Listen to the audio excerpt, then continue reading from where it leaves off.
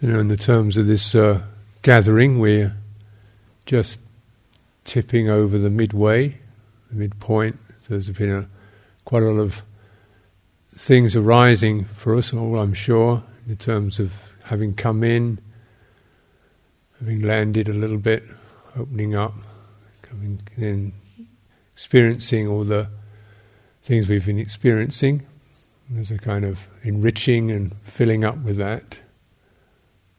There's a point at which one says, okay, this is how it is now, and just holding that, living that, giving that the time to go its own way. So there's a kind of quietening of any volition, any pushing, any expectation, any solutions, just holding it, letting it roll its own way. And so there's a sense of care, prudence, and so this morning I thought I'd look to talk about respect, and particularly respecting space. And respect, it's understood in the spiritual way, is a kind of spacious love. It's in fact it's equanimity again. It's that sense of holding the experience, the felt experience, without any strategies or end games or should be another way. So it's a kind of respectful holding. And this word respect can have many flavourings and can be used in different ways, but I'm meaning it in this way. And particularly respecting space. Having respect for one's space. This experience is rather rare in the social world because there's a huge amount of impact, unchosen, unrequested, unnegotiated impact coming from the world around us, the media, everything is not respecting our space but jumping into it, impacting. A lot of impact impressions. So it's continually pulling our attention out into an experience of that tingling, that vibrating, that whatever runs through you when stuff touches you, when stuff hits you. Mm-hmm. Sights, sounds, excitements, blandishments, threats, and so forth, promises, enticements come and they're pulling at more than just a visual way, but also a psychological way. So is that both the visual, auditory, whatever, and a psychological pulling out into, get excited, get happy, get angry, get motivated, get busy, get important, get on. It's a pulling out of one's energies and presence into this kind of unrolling that is not one's own. So we end up running in a race that we can never win and we never really wanted to be in. Therefore feeling inadequate.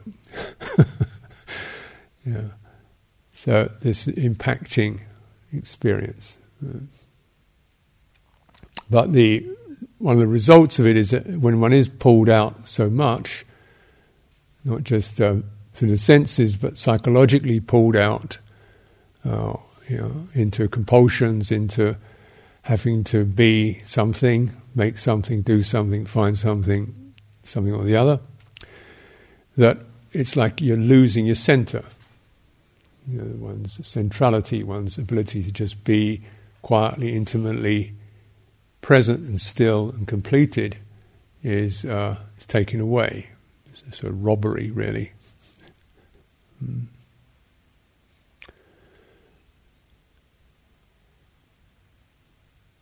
without an adequate centre, we may not even think this through or know what one. But I'm suggesting something you can let wash over your mind and see if there's a kind of an answer, a resonance in there.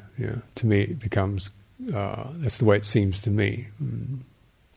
A loss of centre, which means a loss of inner okay, not because of something happening, not because of something I'm doing, not with something I'm making, but just because being here, it's okay. It's just this. It's just, yeah. It's ready, it's could do, don't have to do, could do, but right now this is okay. Yeah. So this is really a quiet center. It's not a dramatic, powerful center, or seemingly powerful. It's quiet. It's a soft center. It's not proving anything. Worldly terms, it doesn't seem like very much. This is our center.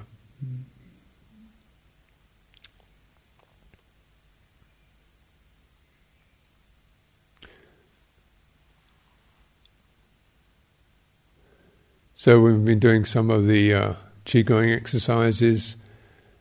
Then part of that is about trying to almost sense inwardly into a center line, a midline.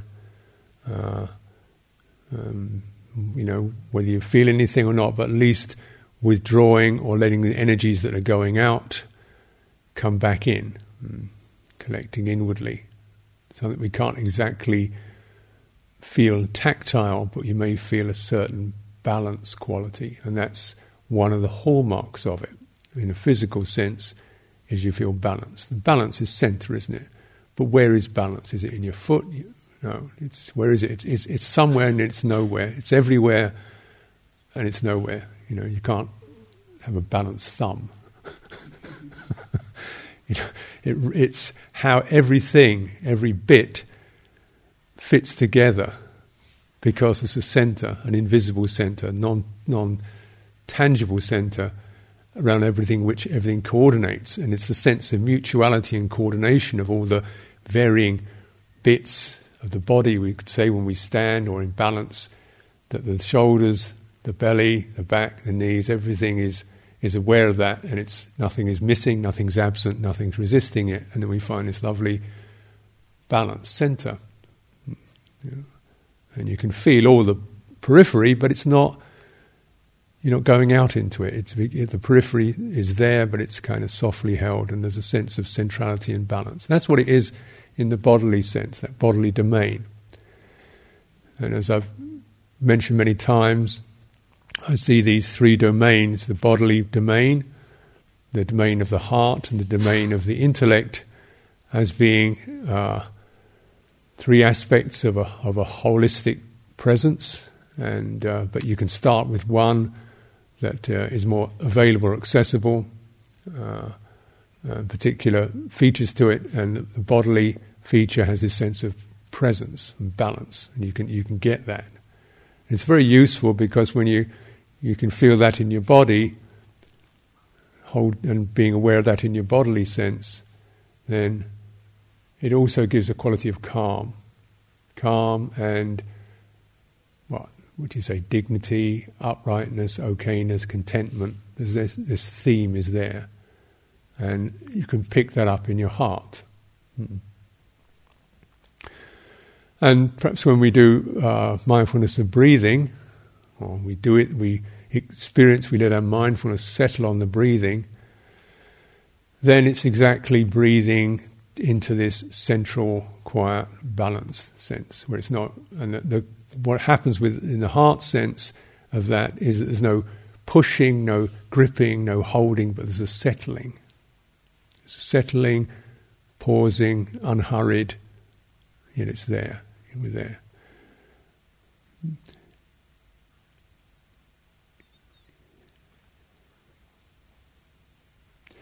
In terms of the intellect, it's the place when we're almost about to articulate. Something is forming.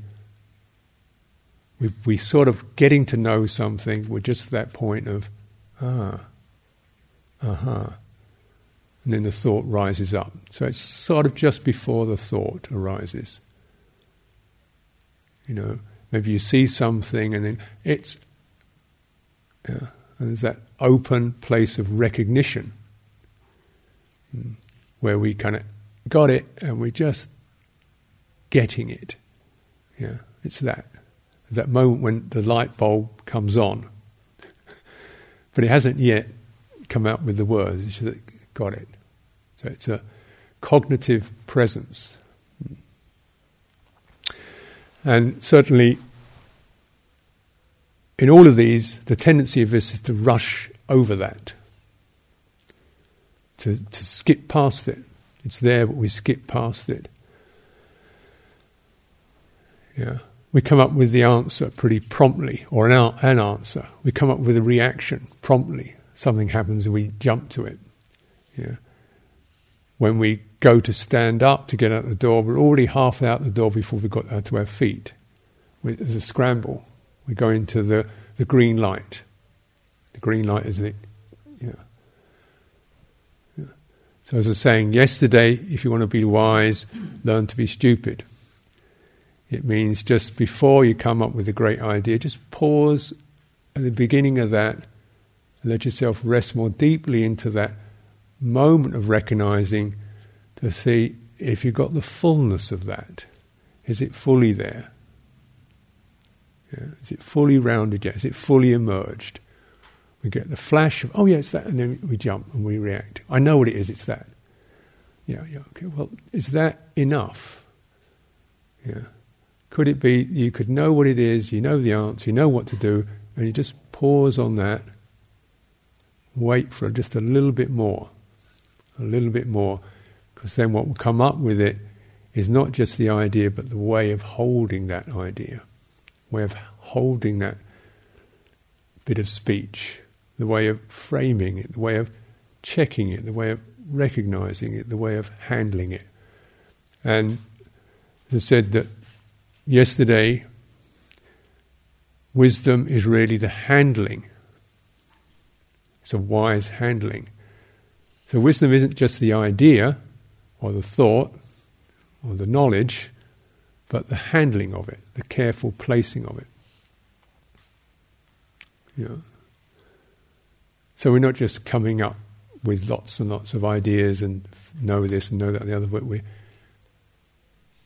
then when you handle it, actually a little bit is enough. A little bit is enough. Because this is the property of mindfulness, actually. Difference between mindfulness and attention. It doesn't take much to be attentive. Well, it takes something sometimes. Just get it. But then mindfulness is when we've not just got it, but also there's a wisdom in that has arisen, which is the wisdom of letting it emerge fully, so that the sense of being in the fullness of holding that, the fullness of the felt meaning, the sense of that, so then it can be placed. When so I think mindfulness is not perhaps as easy and immediate as one might assume it to be. It's connected with the term to remember. And I don't know what your memory's like, but mine's going, I think it was, give me a moment. It's not senior moments anymore. It's junior moments and senior. It's like it takes a while before it really forms. And even then, it's like quite certain, that's where it is now.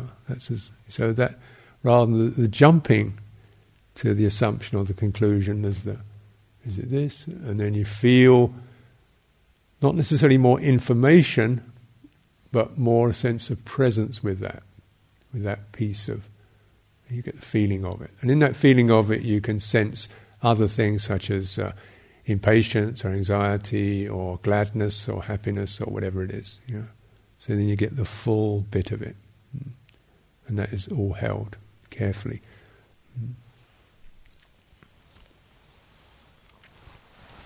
This is the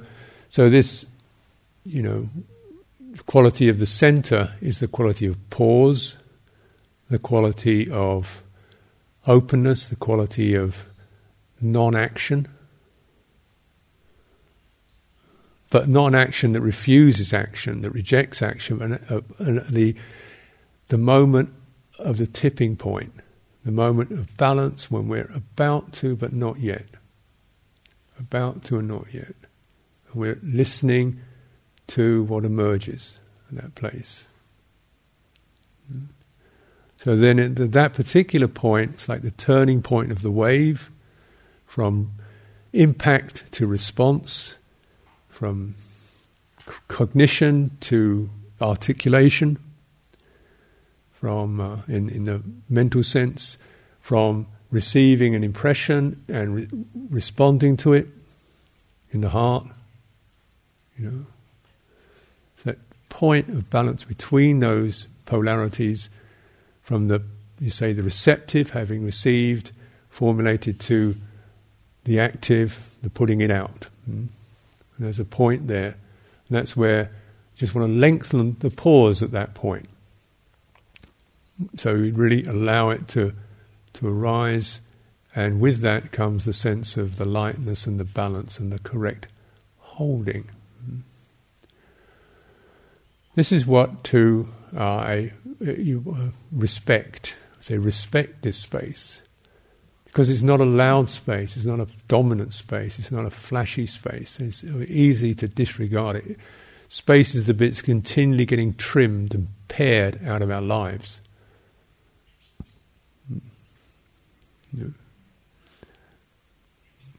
It's an endangered species. Fill up the space. Continually fill up the moment. This is the message, isn't it? So you get used to that kind of jig, jig, jig, jig, jig, jig rhythm. Yeah, and some of it's quite fun, amusing, entertaining. You've got your little thingy, handy thing. You can have, 1,500 songs and on. So you never have had a moment without having something you could put in. Text somebody, contact somebody in Mombasa or Reykjavik or Santiago, or some of the other, So you never have a moment when there isn't something you can get activated by. And all that, and it's quite fun and it's powerful and amazing, interesting and, useful. Yet, what the psychology of respecting space is gone. Space is the dull bit. Space is the disconnect. Space is the empty. Space is the lonely. Space is the not in touch. Space is the out of tune. Space is all that.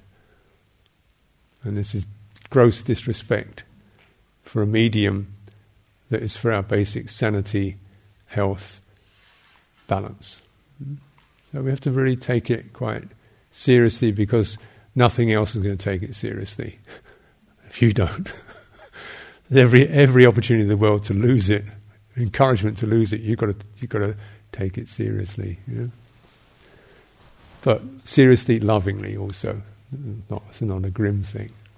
It's precious possibility.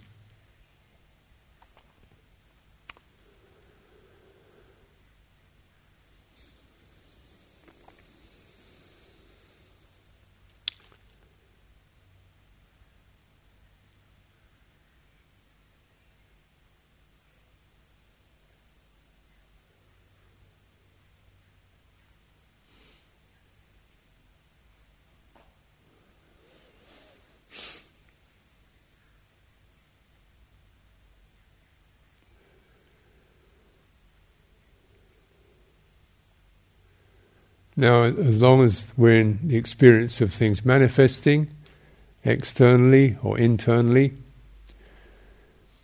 sense objects, duties, things we have to do, presence of other people, say things manifesting, then the space is not about excluding all that, but about finding the medium to stay in your own center and let the response come from that, rather than from one's often well-meaning reactivity. I'll get this done, I'll get this fixed, I'll sort it out, I'll go, that thing. Often quite well-meaning, or this is what everybody else is doing. Alternative is just shut it all off, And this can happen, and particularly it's almost, you could say, a defense pattern when we just can't, it's too much, can't do it, can't handle it, then there's, shut it all down, shut it off. And these are associated with the two particular currents of ignorance or unknowing or uncertainty about how we respond. One is called bhava, which is becoming, which means we impel into response and reaction in a kind of tumbling way. We tumble on into it with somehow this sense, by doing this, I will get to the end of it.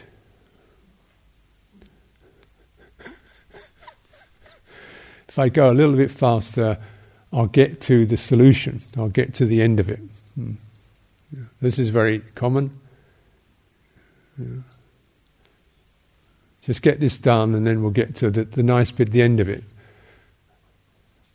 It's like running to the horizon, isn't it? It's funny how the horizon still stays in front of you. If I sort this out, things will be okay. Then I can meditate.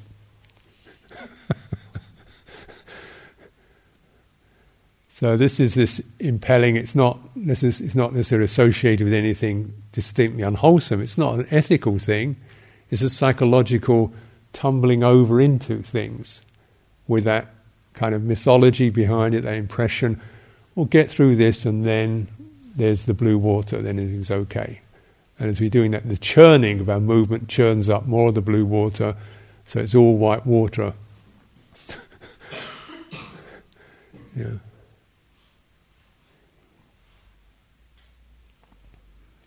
And life can be spent like this, but what this does, although in fact we may make indeed some progress in terms of fixing the house and so forth, but psychologically we haven't really gone anywhere. We've been treading water. We haven't actually got to that end of the story, because the story's just got more characters in it now. Now you've got a house, garden, car, dog, and you've got to keep all that running too. So there's a little more of that to just get sorted out, and then everything will be okay. And so it rolls on, and there's this impelling into it to, and of course this is very much advocated, particularly in the consumer society, because we can always sell you another thing to make it more okay. If you work a bit hard and get the money for it, you can buy one of these things that give you more leisure. But you don't have the leisure because you're working so hard to buy the next labour-saving device.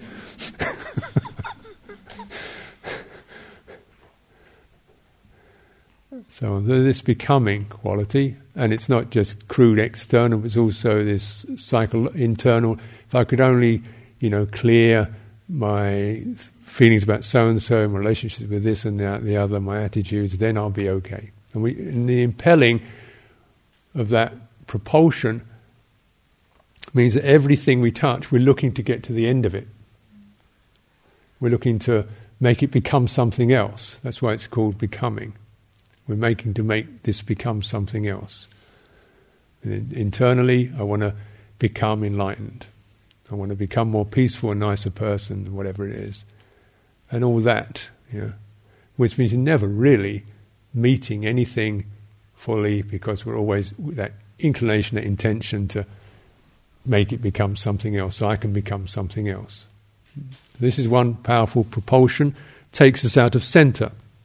It's called bhava, and or bhava tanha. One of the forms, the second noble truth, is just this.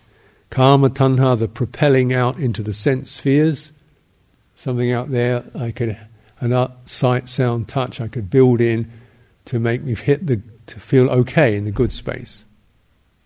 Bhava tanha, something I could become to make me come into the good space. And then the other one is vibhava tanha, or vibhava, which is if only I could shut this off, I'll be okay. If only I could close this down, I'll be okay. So it's a kind of movement, you could say, a movement backwards. for sake of a better word, just to give you a kind of graphical impression of those currents. I'm always, if I could only have a little more solitude, a little more privacy, a little more time on my own, a little more less to do, I'd be okay. So we're always pulling back, you know.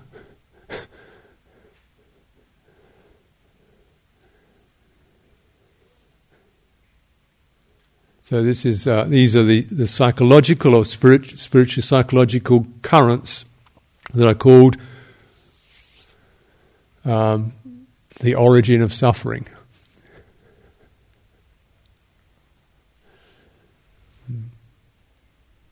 The Buddha didn't say sights are suffering, sounds are suffering, people are suffering. No.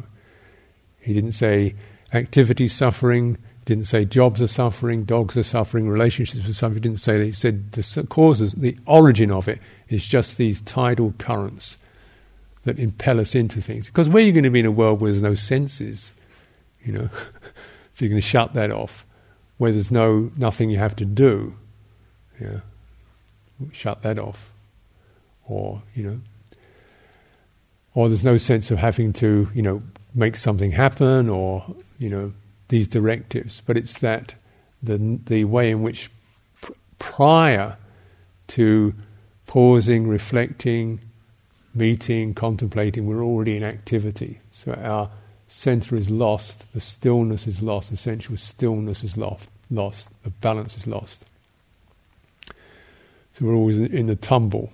And the tumble itself then churns up a lot of other energies, such as a feeling of unbalanced, overwhelmed, there's too much happening to me, overwhelmed, unbalanced, anxious, inadequate, struggling, pressurized, so forth. You know, those currents stir up that, and they attract more and more of the same material that our minds keep spinning around in. When we're sitting here, there's really not much to do, and yet our minds are kind of regurgitating the eddies of those currents with all the data that we can bring up, the memories and the anticipations and the self-images we can bring up that ride on and give form to these currents.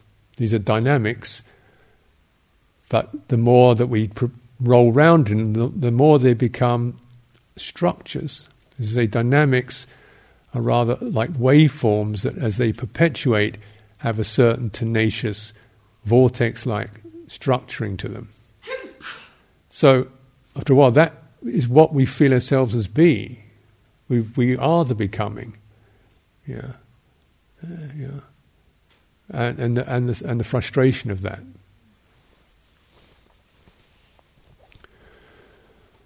So it's, you know, it's salutary to be able to even name it. Not entirely agreeable, but to name that.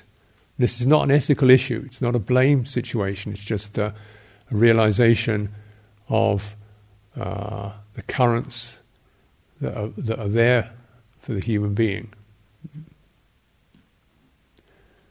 And the Buddha would only have said this if there was a way out of it. He wasn't trying to twist the knife in the wound. He's only saying this in order to realize, if you can see this, if you can say this, you're right on the edge of coming out of it. You're right on the point of coming out of it. Yeah. So this is what, with the viveka, the overview, means we're coming out of the particular details of our topics, of our what I need to do by Wednesday and so forth, or how I never quite get enough space or time by myself, or whatever it is, and just, let's just lift off that, and you try to feel the current, the tide, the endless pulling away, or the endless pushing into, rolling into, and all of the vulnerability that brings with it. This already is suffering, and it makes us very strips us bare. We then become even more accessible to forms that will to energies that will continue to perpetuate those currents. As they say, if you want something done, find a busy person. Because the busy ones are the ones who are really into the I'll do it. So they'll say, oh yeah, okay, I'll do that. you want something done, find someone who's busy. Because those are the people who the current of becoming and getting things fixed has become very prominent in. Doesn't, strangely it doesn't make sense.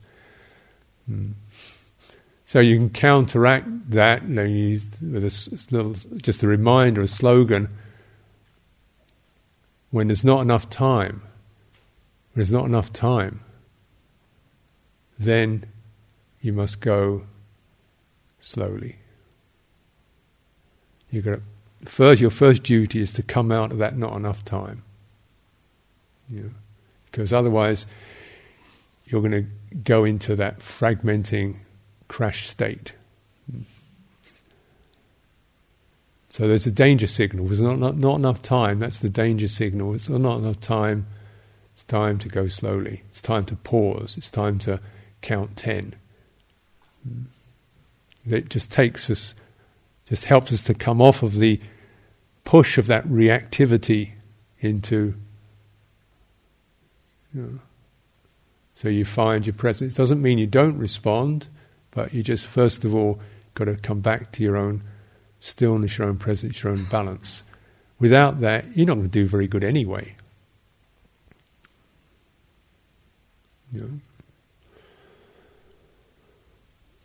So this is the pause place, the place of ceasing. The ceasing is not annihilation. It's not aversive, it's not annihilation, it's the place where things rest. Nirodha, the non-running out.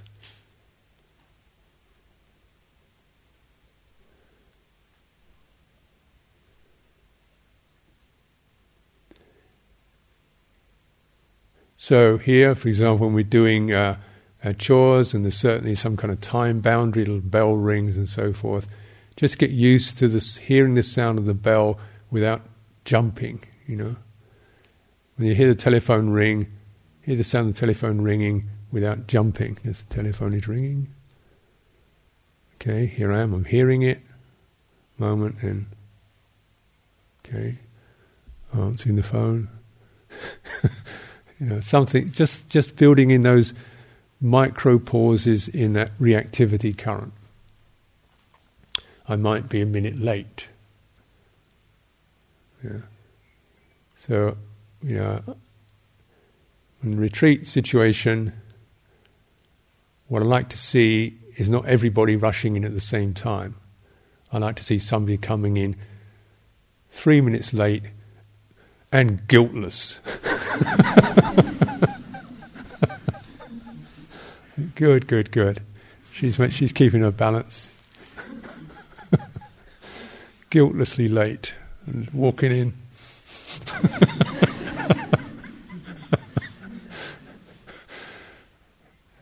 And then when you ring the bell at the end of the sitting, it's nice to just have that moment when here I am, body,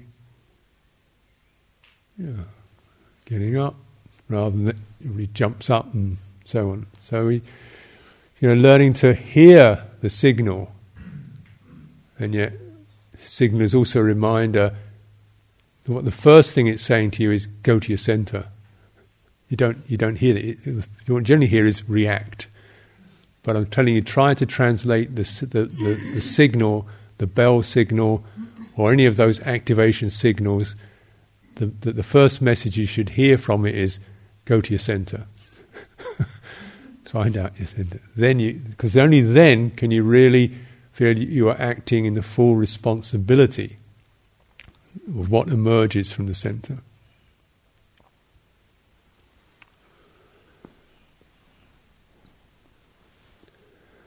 Learning to leave a day unfinished. So just in a daily life practice, I have this sense if I could only, tie it all up at the end of the day. What gets tied up at the end of the day is me, finally. So I look, there's bits of paper still on the desk, things unfinished. I don't like that. I like to have it all kind of sorted. I thought, no.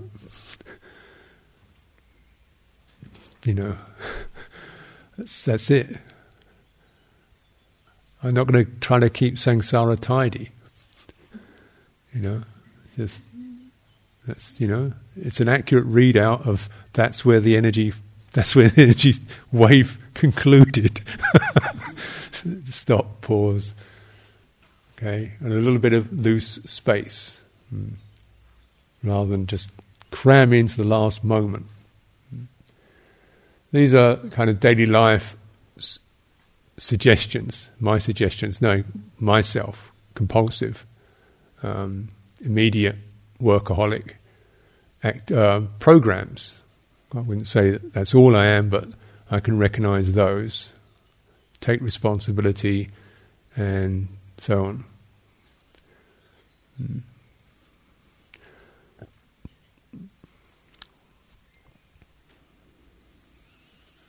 So the pause. Now, one of the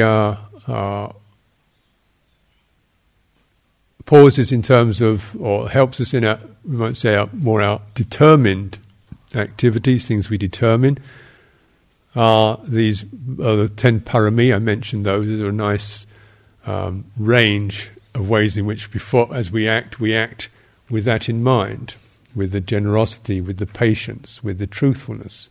So there's a collecting, so that what comes up with that flavouring to it. Yeah. When we act upon something, we've got a pile of dishes, and you get into that hurry up, or get to the end. There's that your action comes up with the patience, flavouring to it. So we just one dish. That's all I'm doing. Doing the one dish, putting it down, picking up the next dish, holding it carefully, wiping it, putting it down. Trying to work like that. The patience and that resolution. Realizing that finally dishes never get finished. There's an endless pile of them.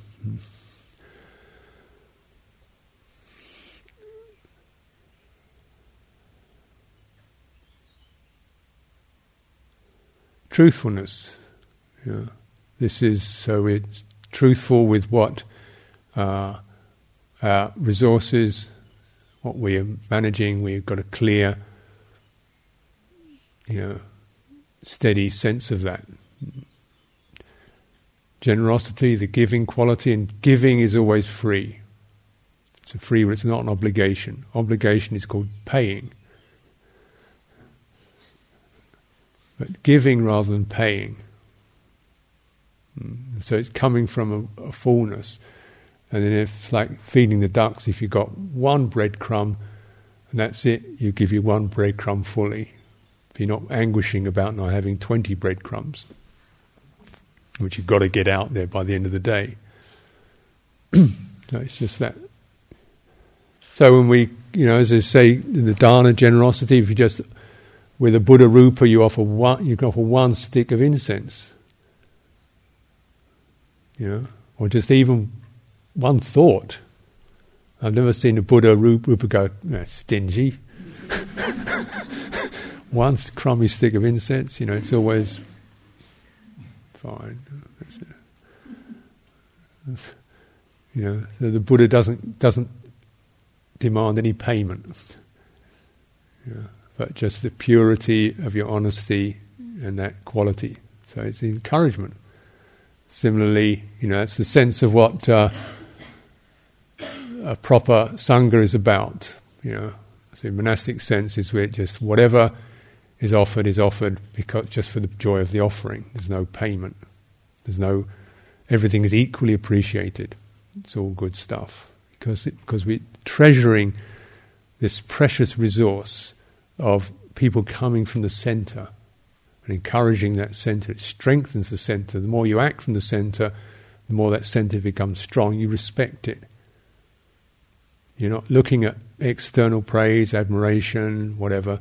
You respect your own centre. And then the more you respect it, the stronger it gets. This is cultivation of parami. In meditation, then this acts, if you like, as our soft dynamics that create a a soft structure for our lives, because it's not exactly, it's soft. In other words, it's not how much generosity you have or how patient you are. Just you're as patient as you could be at this time. So it's soft. In other words, it's not prescribed, but it's encouraged to be a little more patient than you were. That's all. Just a little bit more for one more minute. That's all. Like that.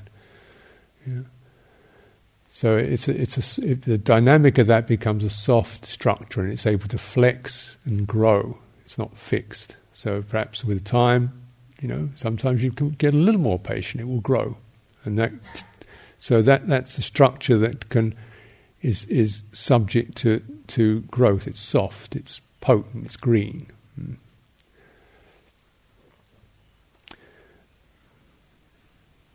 When we hold our lives with that respect for the center means that now we could meditate.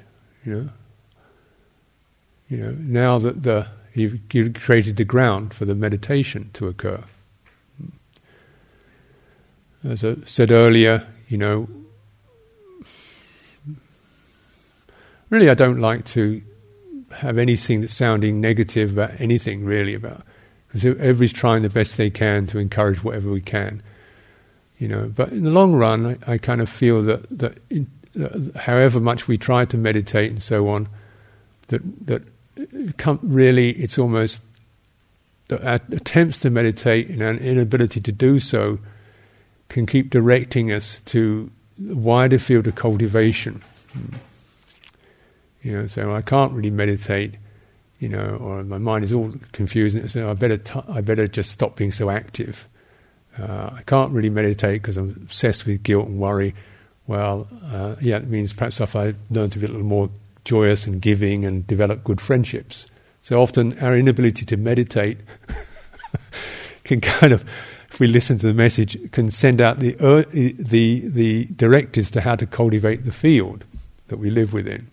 Right livelihood, right action, right thought, right speech, moral precepts, friendships, and so forth. And then, as that comes together, then then almost the center forms, and then we got something where the meditation can occur.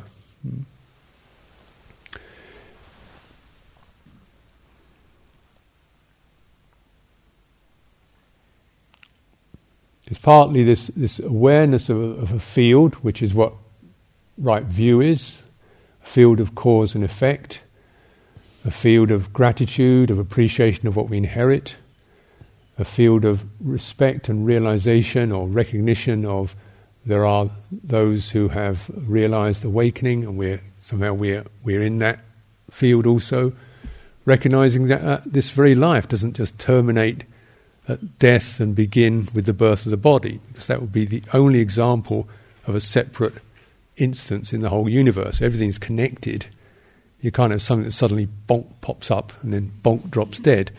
But you have a rising up of factors that generate this particular being, of streams and a skein of streams and currents that crystallizes to form this, and some of those will drop away within a year, 10 years, 5 years, 20 years, 50 years, 100 years.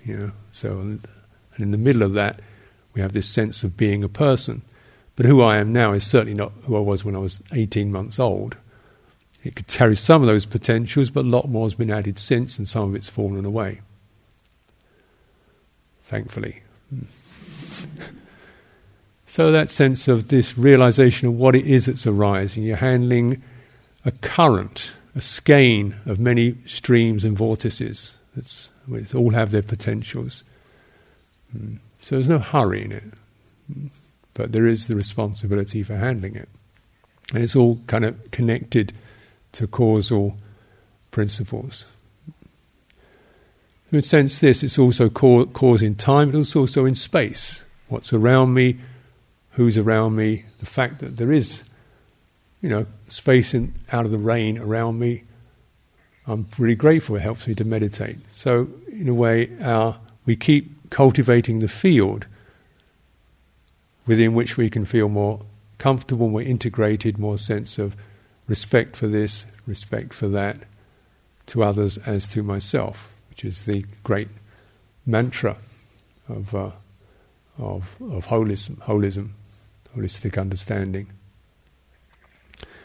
And then what can occur is because although one's in a field, the field is being properly cultivated from the centre, from a true centrality, rather than from trying to get everything sorted out, but bringing forth from one centre into the field around you, then your centre gets stronger.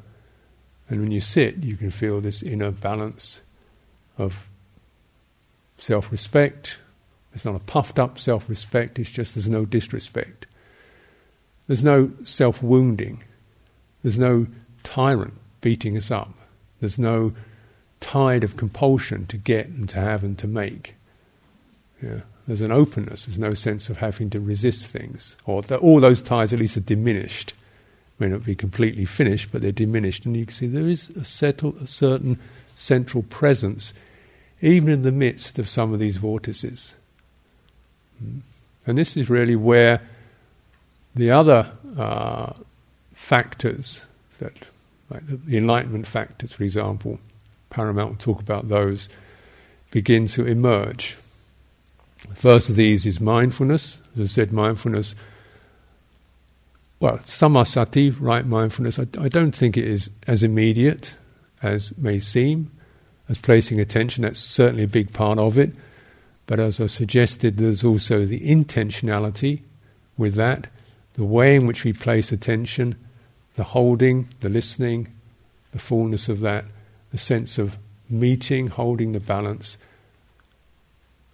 I don't think those are always so easy, so immediately there. Certainly some things, but other things we are attentive to, but not really mindful of.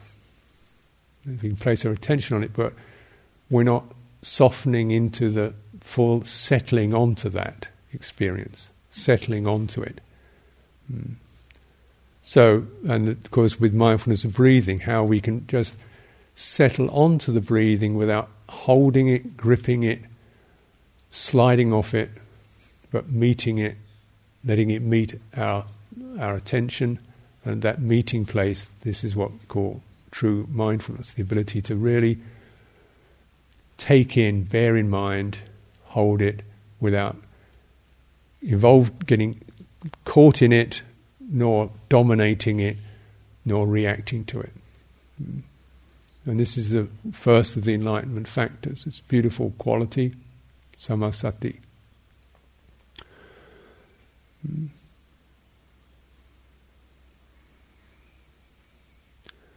when there's mindfulness, there isn't how much mindfulness. If it's how mindful am I, that's not mindfulness. There's the recognition of it's lost, it's gone, and the recognition of there is that settling, but there's no accountancy in that. There's no got to be more mindful. There's no more mindful. You can't say, I'll have even more balance. And how big is your balance? It's just that, isn't it? It's complete in itself. Some objects we may not be very mindful of, that's true. Our ability to be mindful may not be that strong, but the quality of mindfulness is exactly the same. So we feel a contentment in that, and a sense of completeness in that. So this is why it's an enlightenment factor. Immediately with that, there is a quality of awakening to that stillness, to that sense of inner poise that we so long for, because it is where we feel our home, our collectedness, our completion. And in other words, this isn't just building up awakening. It's every factor is, in a way, an expression of awakening, a taste of it.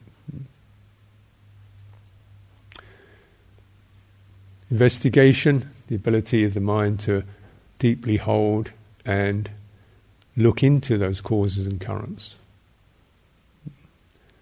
in a curious way. This is a lovely term that I've heard people use. So instead of what on earth is all this, a kind of frustration to try and get to the heart of this, is curious. How is this? So it's selfless. We're not trying to fix or figure something out. We're just teasing out the skein. Yeah. Because there is mindfulness, because there is that stillness and contentment, we can just take our time teasing out, this is the quality, discerning the qualities. Yeah. This is the painful, this is the reactive. So you're like looking into a web. And with this is a deepening also with that stillness of non-identification, anatta. Energy, rapture, so energy that feels motivated, not driven, not compelled, but there's a keenness, a motivation, because this is what we call joyful energy of some enthusiasm, some brightness in what we're doing, rather than got to get, but enjoying the play of it. Joyful energy, rapture. So how does energy become rapture rather than rupture?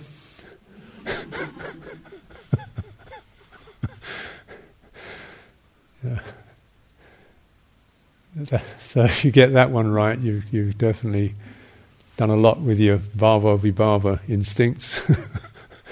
There's the sense of the joy of an effort where the mind is delighting, feeling its own strength, feeling its own agility, feeling its own happiness as we handle things. Piti, passaddhi, sense of being able to soothe, smooth out, like we're beautifying the mind, beautifying what's these currents that arise. And this is where the sense of samadhi, unification occurs, because it's samadhi is quite a big topic, but consider tranquility to be less Valium tinted, and more grooming, like you're brushing a horse, in the sense of the gloss and the smoothness, brushing out the crinkles and the tangles. So it's not a dulling effect, it's not a compressing effect, it's a smoothing, making something smooth, softening, carefully brushing. Doing this to your own body, with your mind, brushing over the textures, the skin, sweeping the body, just as if you've got a soft brush, and I don't know, perhaps you don't like to feel like you're a horse. But that's the only thing I see people brushing with care. Often with yourself, it's kind of scrub, brush, knock. But just that kind of careful grooming, because the one delights, one loves the thing that one is brushing, and there's this sense of delighting in the work, not get it done, shut up, be still.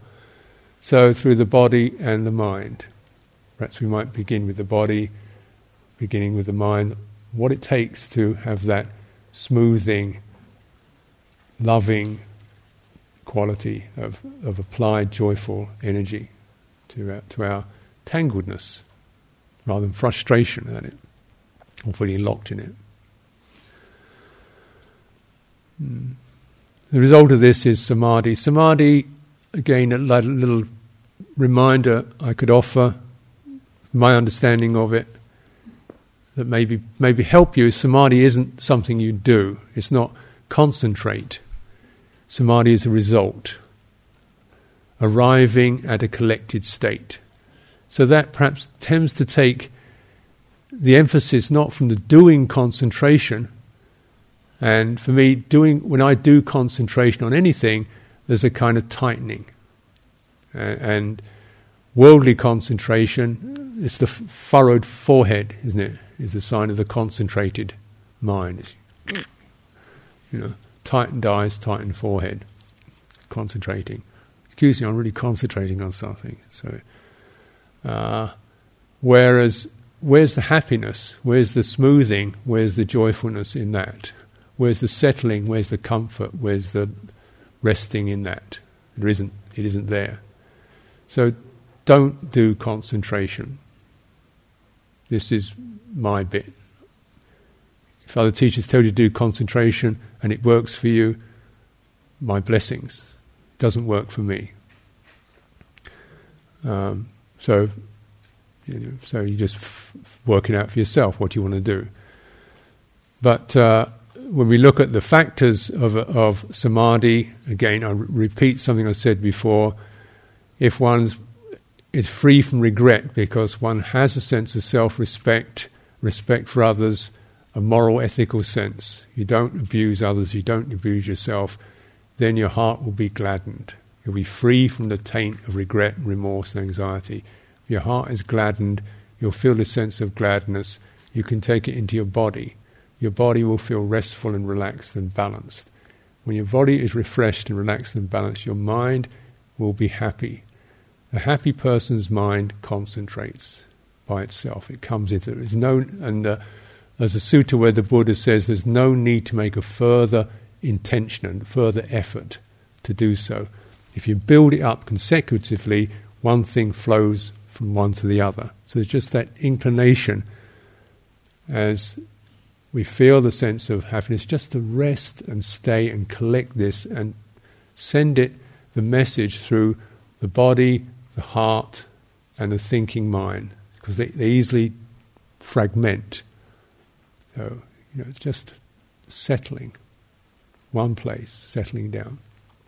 And equanimity, the last of the Enlightenment Factors, is this very precious and top of the list. And all these lists, rightly so, because it's indeed that which can hold the space between. In Parami, it's holding the space between myself or my apparent self and you, where I'm not rushing into you, I'm not pushing you away. Holding my space between my frustration and that which bothers me. The things I really want to get done, and I must get this done, and the sense of, I don't know how to do this. There's contradictions. And it's just wait, hold the space. Trust what arises, trust what emerges. If nothing emerges, just widen, soften, listen a bit more deeply, give it the time. And there's arising an emergence of realization, of recognition, of wisdom, which is not mine, not coming from me. It arises from the sphere of equanimity, from the stillness, from the poise. So that's enough, I think, talking this morning, from me anyway. So just to again encourage you to find those pauses, the micro pauses between